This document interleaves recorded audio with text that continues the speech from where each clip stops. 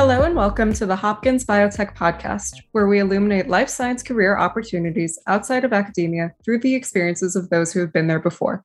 For updates about upcoming guests, follow us on social media and visit us at hopkinsbiotechpodcast.com to check out our full catalog of episodes. This episode is the 8th part of the Boston Biotech series, produced in collaboration with the Professional Development and Career Office of the Johns Hopkins School of Medicine. In this series, we talk with Hopkins professionals and alumni who work within the Boston biotech ecosystem. If you are a Johns Hopkins student, we encourage you to join the online Boston biotech community on the OneHop platform to connect with the podcast guests, as well as other JHU alumni who work in Boston. You can find the link on our website at hopkinsbiotechpodcast.com or in the show notes. My name is Jenna Glatzer, and our guest today is Dr. Patricia Phelps. Pat is currently the Associate Director of Academic Career Services at the Johns Hopkins School of Medicine, as well as a Certified Career and Professional Development Coach. Pat previously led the Professional Development and Career Office, or PDCO, at Hopkins, which provides a variety of programming and training services to PhD students and postdoctoral fellows. Pat has had a long career in professional development for biomedical PhDs, previously overseeing the NIH's Graduate Partnerships Program and establishing the Office for Science, Training, and Diversity at the University of North Carolina at Chapel Hill. She additionally was the lead educator for a massively popular exhibit at the Smithsonian Museum of Natural History called Genome Unlocking Life's Code. Pat received her PhD in physiology from North Carolina State University, where she studied the efficacy of antibiotic administration of a product in the animal health industry before moving on to a long career in product development at Embrex, a biodevices company developing new products for the poultry industry. Pat, thank you so much for joining us on the program today. Oh, thank you so much for having me. Okay, so first off, for anyone who's not too familiar with Hopkins or is just starting their career at Hopkins, now that it's August, I was wondering if you could briefly discuss what a typical day might look like at the PDCO. That's a great question. Probably isn't any typical day, but ideally, I'll meet with one or two PhD students or postdocs, either about exploring career opportunities, optimizing their resume, or maybe even doing mock interviews and talking about maybe negotiating job offers. I think that's my favorite part because that's exciting to see the young scientists launch their careers. And then there's, brainstorming about what type of programming we can offer, what type of workshops, and then actually hosting those workshops and leading those events. It must be satisfying too. Do you get to work with students kind of when they're first coming in and then seeing them get that job offer at the end of their graduate or postdoctoral training? Yeah, we get really excited when the first year reaches out to us and wants to start thinking about careers. That's great. But you're exactly right. It's really cool when we start working with someone, say a year out, and they're getting ready to think about what job they want to, what career they want to follow. And we work with them to help get them excited about something, their next step, and then help them with their resume, help them network, reach out to other alumni. And then, when you get that email that says, can you help me with an interview, mock interview or a job negotiation? We're like, yeah, that's awesome. So it is very rewarding. Okay, so I wanted to backtrack a bit because I think your overview of your career too is just really, really interesting. And you kind of were able to bridge this academia industry back to academia divide, which I don't think a lot of people have experience with. So I was hoping to talk a little bit about your early research too, and notice that your PhD research and then subsequent position at Embrex focused on products used in animal health, specifically in the poultry industry. Can you talk a little bit about your research and what problem you were trying to solve, and also kind of what motivated you to get into that field? Yeah, definitely. I think one thing that's interesting about working in the animal health field is to get a product to market takes about 50 to 75% less time. So, you can have quicker impact. You're not working trying to get a drug to market that might take like 20 years. The likelihood of success is a little bit better, and then the cost of getting to market is much less. But my specific key project was our company developed a device that vaccinated chicken eggs before they hatched with Merrick's vaccine. And ironically, it used to all be done by hand, but now every chicken in the United States is vaccinated with that device that our company developed. So it's actually a really, really cool story. So, that can actually sort of blow your mind to think that every chicken in in the world, basically in the more developed companies, is vaccinated as an embryo with the device that small company developed. And then my project was to try and develop a similar device that would identify the sex of the chicken before it hatched. Because what you don't know is maybe that every chicken that hatches for certain industries has to be manually sorted by sex. And so only one sex is used, I think, in a lot of like animal husbandry type practices. Is that right? Or exactly, like in the laying industry, you only want the females, and in the breeding industry, you have separate male and female lines. So you're sorting these. And there's actually like chicken sexing contest every year, just like a hot dog eating contest. So, I mean, there's tons of really cool stories. And I think that's one thing I liked about the animal health industry. But when you think about developing a device like that, in the human health, you can charge a lot for a drug, right? But you think about in the animal health industry, one of the challenges was we had to develop a device that could sort eggs by gender, 20,000 eggs an hour, and less than a penny per test. So can you imagine, like this is like 20 years ago, trying to develop a test for where you could only charge a penny, and it had to be 99.5% accurate. So, you got some really high bars there. Right. That's amazing, and also slightly terrifying to think of the scale differences between sometimes I think what we think of for our research and, like you said, the ability to make just such a fast impact and to impact such a massive area of commerce is incredible. It's hard to wrap my mind around even. And it's so cool that you were able to start to have that impact even as a PhD student too. Yeah, I pinch myself sometimes. I've had such a great career and done so many exciting things. And the other thing about the animal health industry is one of the things we were doing was we were looking at the new advances in human health and pharmaceutical, and then what of those could we translate into the animal health industry? So, you're also actively making collaborations and reaching out to big pharma as well. And they would always get a kick out of working. You think of a scientist, say in Moderna, getting a call from someone, we want to do this in chickens, and so it immediately sparks a collaboration because they're so intrigued. Yeah. Oh, that's so cool. So at what point did you start thinking that maybe you were interested in working somewhere outside of that industry, maybe going back either to academia or working in like a higher education, like professional development role? What kind of prompted that career switch for you?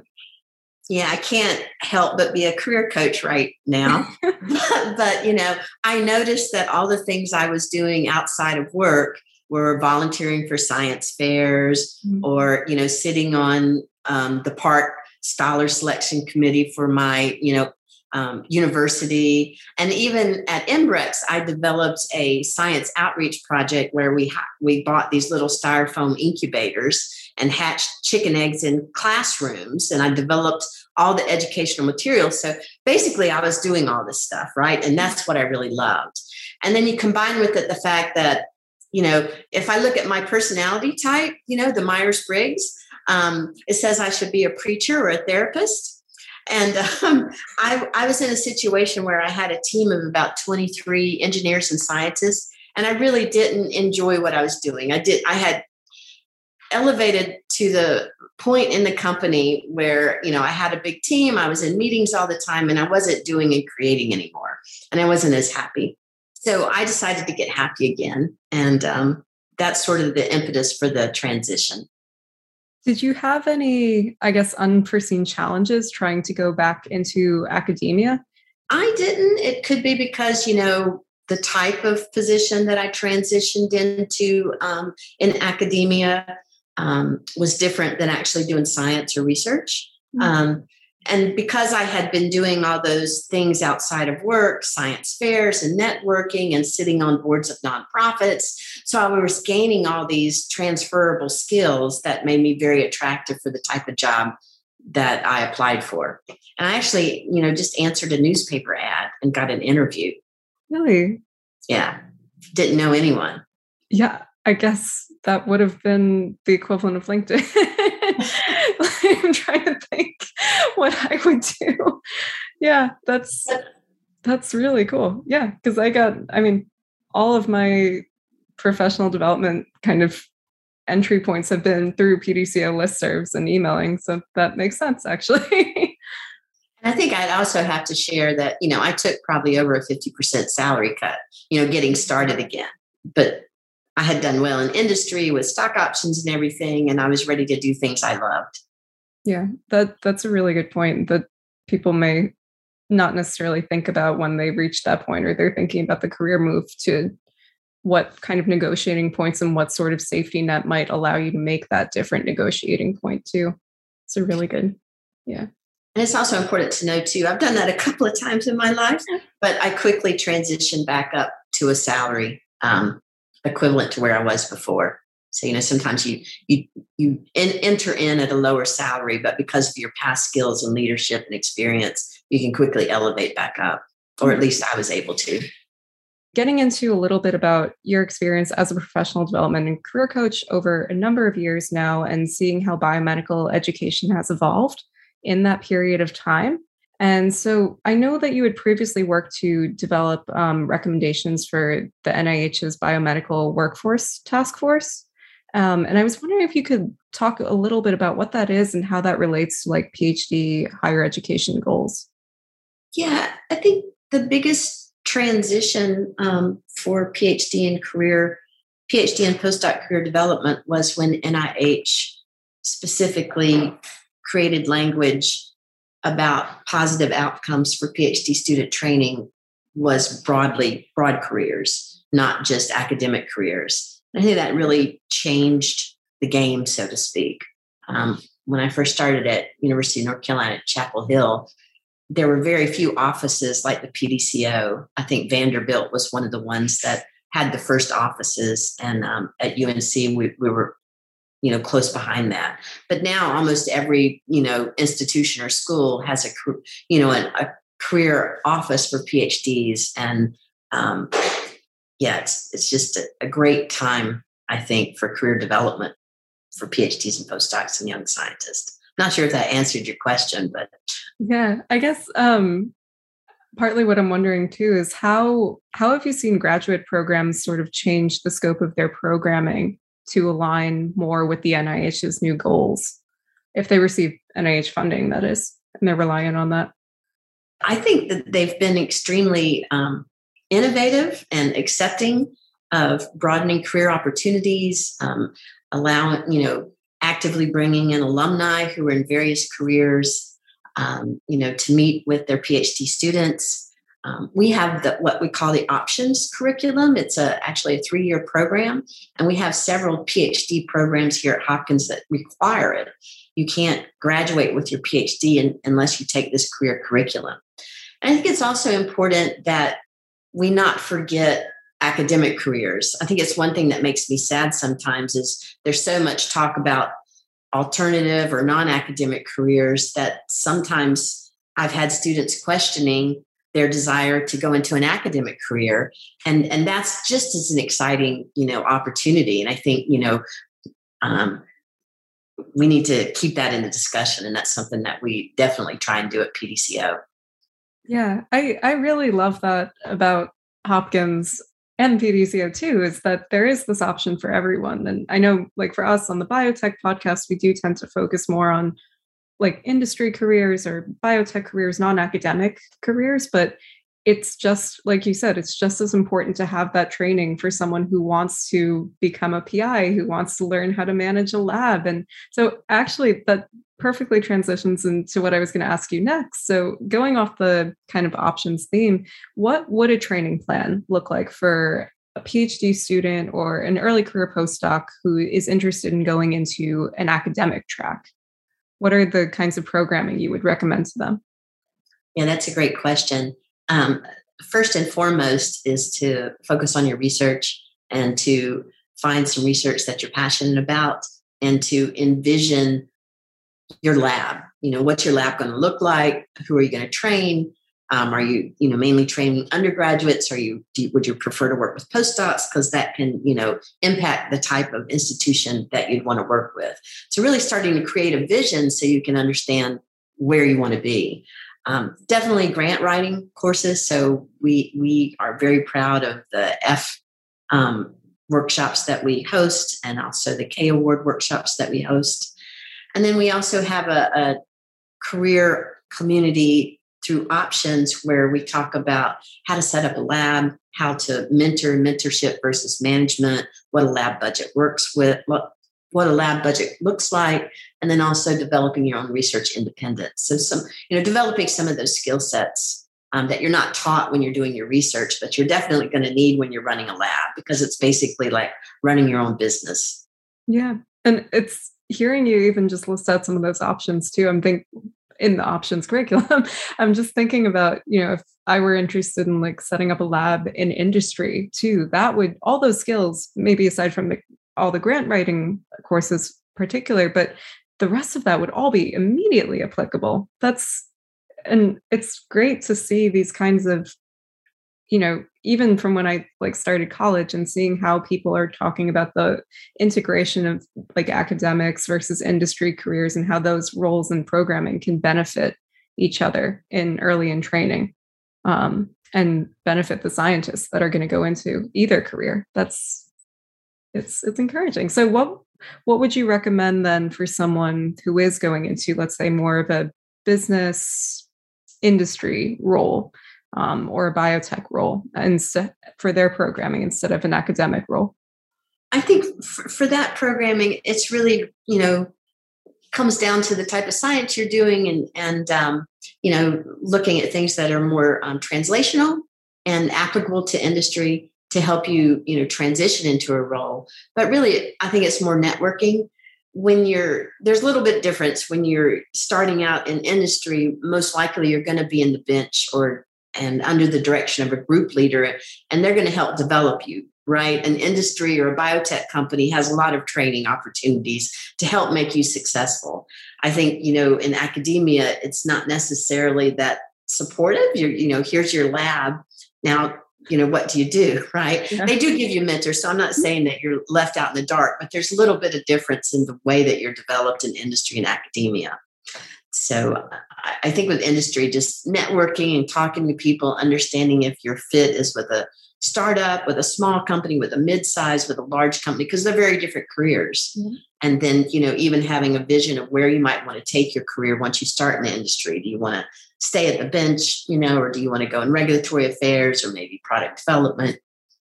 I think it can be so overwhelming too when you're first starting out. And so having that programming, I know when I was, I'm now on the older side of grad student, but when I first started, I was just going to every seminar possible just to understand what was even available to me as a track, and gradually whittled it down. So that was incredibly helpful to have that accessible and have the career office at Hopkins. What's great about doing that strategy is you don't feel like you left something behind. You looked at everything and evaluated it and came to a decision that you feel really comfortable with. Getting into kind of this industry role and industry positions, our theme for this episode and in this series, we've been talking to a lot of people in industry and in biotech in Boston specifically. And we wanted to talk about industry resumes and actually the kind of a broader theme of what components actually go into your job application. And so specifically to the resume, this is one that I acutely felt recently when I looked at my CV and I realized it was completely geared to an academic evaluator. And that was not exactly what I was applying to. So I was wondering if you could first talk about maybe the different components that you might put if you were applying to, let's say, an academic role or your next step in your academic career versus your first position or early position into an industry career. What kinds of experiences might you want to have on your resume? Well, certainly with an academic CV, the focus is your research and a very detailed dive into your research. highlighting your pedigree and your PIs and your publications, and also highlighting any teaching and mentorship experience. With an industry resume, it shifts a little bit. One thing that I like to advise PhDs and postdocs is when you're describing your science on an industry resume, don't dive down deep into the specific pathway, because most likely you're not applying for a job that's working on that exact pathway. So the more that you can broaden that out and talk about, I've done work with small molecules instead of the actual molecule that you've done, and speak about your science broadly and speak about your science translationally. I'm studying this mechanism to impact this disease, because in industry, they're looking at diseases, not publishing a paper. So I think that's the first thing. And then I always like to talk about balance of a resume. Sometimes a PhD or a postdoc will come in and their resume, they've done a lot of great things. So their resume is only like 20% about their research and 80% about teaching or science fairs or doing this leadership. And you're applying for a research job. So if your resume should be about 75 or 80% about your research and 15 or 20% about these extracurricular things that you've done. I can go on with other tips if you like. Yeah, I'm wondering, like, when you were transitioning back into an academic role, and so you had all these experience with nonprofits and, educational groups outside, how did you, I guess, frame that on your resume too? So I did what's called a functional resume. So a chronological resume lists your most recent research, and some of the extracurricular activities then don't really fall up top. So in a functional resume, you can create these categories like science and education outreach. And then I can put that right up front and center and list all the science and educational outreach activities I did, or, diversity work. So it's a way where you can pull out the things that are most important and relevant and put them up front and call attention to them. So what is the difference between when you're putting together like a resume versus a CV? I know we've been using them slightly interchangeably now, but I think it's an important distinction that I know for some fields like consulting, this is a really, really important step in the application cycle, and just polishing that. So what would be the difference, I guess, in content and also formatting that you would have between those two forms? So a CV is basically a chronology of everything you've ever done. And a resume is a brief synopsis that's relevant to the position that you're applying to. It is a great way to start out describing them. So the CV is, again, going to highlight your research, your training, your publications, your mentorship, and have every detail in there. And, there's usually not a page limit criteria. Whereas a resume, you're going to leave out most of the stuff except those things that are relative. You don't want to repeat things. And you're really looking at a document that's 1 or 2 pages, 3 if needed, as long as you're not repeating things. And everything is relevant to the job that you're applying to. And it's spoken in the language of that career. So for instance, in the biotech industry, you're not really mentoring students. You're supervising or managing junior scientists. So that's a real simple example of how, when you're talking about I mentored an undergraduate, you want to say, I oversaw the project of a junior scientist to do X, Y, and Z. So always speaking in the language of the industry that you're targeting your resume for is important too. Yeah, I think that's really, really great advice too, because you always hear about resumes being pulled out for keywords, right? Too. And is that also what, not only, making your resume understandable and very clear by using their language, but also does that help with, keyword searches for job interviews? It definitely helps with keyword searches, and I think the other thing that I like to say is show, don't tell. So I'll see many resumes that, for instance, they'll just say their research project name, but they don't go in to talk about the things that they accomplished doing that research project, like whether they maybe developed a collaboration or led a project where they were, monitoring a clinical trial or wrote a standard operating procedure, which is, very important in industry. Those things are often left out. And then the other thing that I note is they'll talk about the tasks they did. I ran this assay. But what you really want to do is, okay, you ran that assay, but so what? What impact did it have? Did you develop an assay and reduce the time or, the accuracy? And if you did, by how much did you improve the accuracy of that device? Or did you change the field or discover something special? So really thinking about impact and not just what you did, but when you did it, what happened? Because you're really marketing and selling yourself. You're not really marketing, you're selling yourself that much in a CV. So that's something I think that's really important too. Yeah. So following that tip, what are some other ways that someone can stand out if they're looking for, let's say this is their dream position, but they're nervous because and you can tell I'm talking about myself here, they maybe haven't worked in that field before. And they really want, their first shot opportunity, and they're unsure how to make their skills clearly defined. I think what you just said is phenomenal advice, and very grateful to the people that helped me too. But yeah, what else can someone do to stand out when they're worried it's going to be a highly competitive job? Yeah, I always, when I'm working with a PhD or a postdoc, I say, tell me the three things that are unique about you. And use adjectives to describe that, whether it's creative, whether it's detail oriented, start understanding who you are, because you can't market yourself until you have a really firm understanding of what it is you're trying to market. And then in addition to who you are and what those assets are, what are 2 to 5 of your greatest accomplishments as a, scientist? And make sure that you're marketing those very clearly in your resume. So if it's creative, then you're going to use words like innovative, first developed, those adjectives that show that you're innovative. And then also push yourself to think, okay, I believe I'm innovative. What were the times when I've innovative, and how have I included that in my resume? You can also, I think that's key there.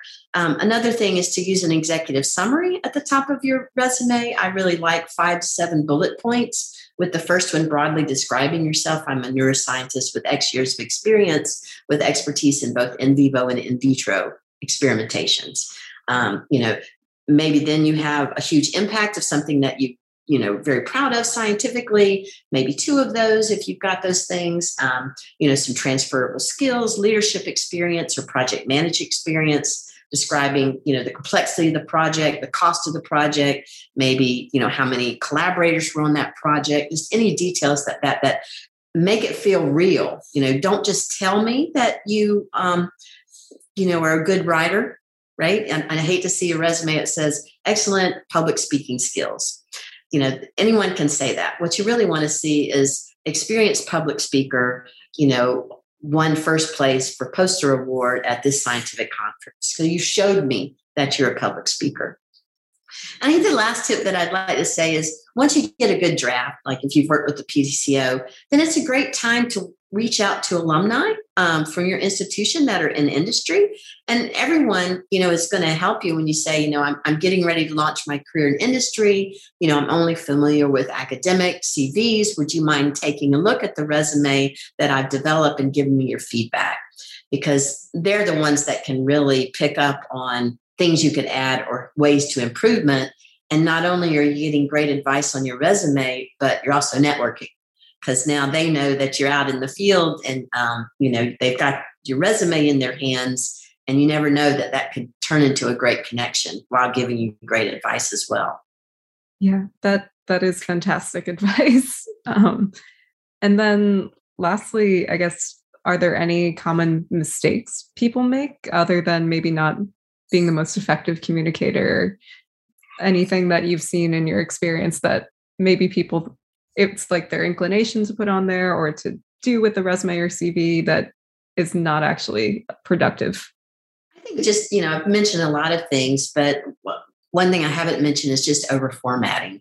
And sometimes I get a resume and they've spent so much time on formatting that it's distracting from the content. Your focus should really be on the content and selling yourself. And just, again, not using metrics, just talking too detailed about your science and pathways, maybe blocks of text. I was reviewing one this morning that the first 1/4 or 1/3 of the page was a block of text detailed about their research that they did. It was very CV oriented, almost like a bio sketch. And this was for, an industry resume. And you have to think that the person that's looking at your resume, they're reviewing 100, 200 resumes, and you need to catch their attention. It's almost like that executive summary can be a movie trailer, and you have to make them want to watch that movie or read the rest of your resume. So you've got to catch their attention really quickly and crisply. I love that. And then just to wrap up, I know you mentioned reaching out to alumni and you briefly talked about like what services the PDCO has, but are there any other resources that you like or would recommend people go to for examples or help putting their resume or CV together? On our website, we have numerous examples of resumes and cover letters for different industries and for biotech. So that can be a great resource just to see what other people have done and how they've described themselves in their research. Other than that, just relax and tell your story. There's no true formula. It's just the story of you, and embrace and get excited about all the great things that you have to offer. The one thing that, I've learned in my career is to make sure that you try something out. And that's a piece of advice that I really like to share. And the best example is you asked me about transitioning from the the agricultural industry into academia or education outreach. And what I really want to do is be a biology teacher. I always thought or dreamed of being a high school biology teacher. And so that was what I was going to do. I had, actually pulled down the praxis exam that you have to take to teach, high school biology. And someone says, well, you might want to try it before you just jump into it. And I said, well, okay. And so I went out and got some student teaching jobs, or we call this temporary teachers. It's substitute teaching. Oh, yeah. Yeah. So I worked with a school and got a substitute teaching job, and they gave me a lot of tips and let me monitor classrooms. And I got in the classroom. I absolutely hated it. So I saved myself a lot of time by trying it because, I would have had to gone through training to become a high school biology teacher. And so I realized what I liked about it and what I didn't like about it. And what I really like is doing workshops and one-on-one coaching, but not things that students are required to take and they don't really want to be there. Yeah. That wasn't fun for me. So, definitely, trying something out and seeing what a job's really like was a huge asset. Thank you so much, Pat, for coming on the podcast. I think you gave just amazing advice that anybody can use really at any stage of their career, but especially if they're, early stage career scientists, which I know is going to be beneficial to a lot of our audience. Okay. Well, thanks for the opportunity. And I'm glad it was okay. Yeah, no, it was great. Thanks so much. I still have imposter syndrome. Any tips on not having that? Because I do too. I think just admitting it and then, hearing everybody else say, yeah, me too. Well, me too. But thank you so much again, Pat. This was a joy to speak with you. You too. It's a delight. And reach out to me if you need help with your resume. I will.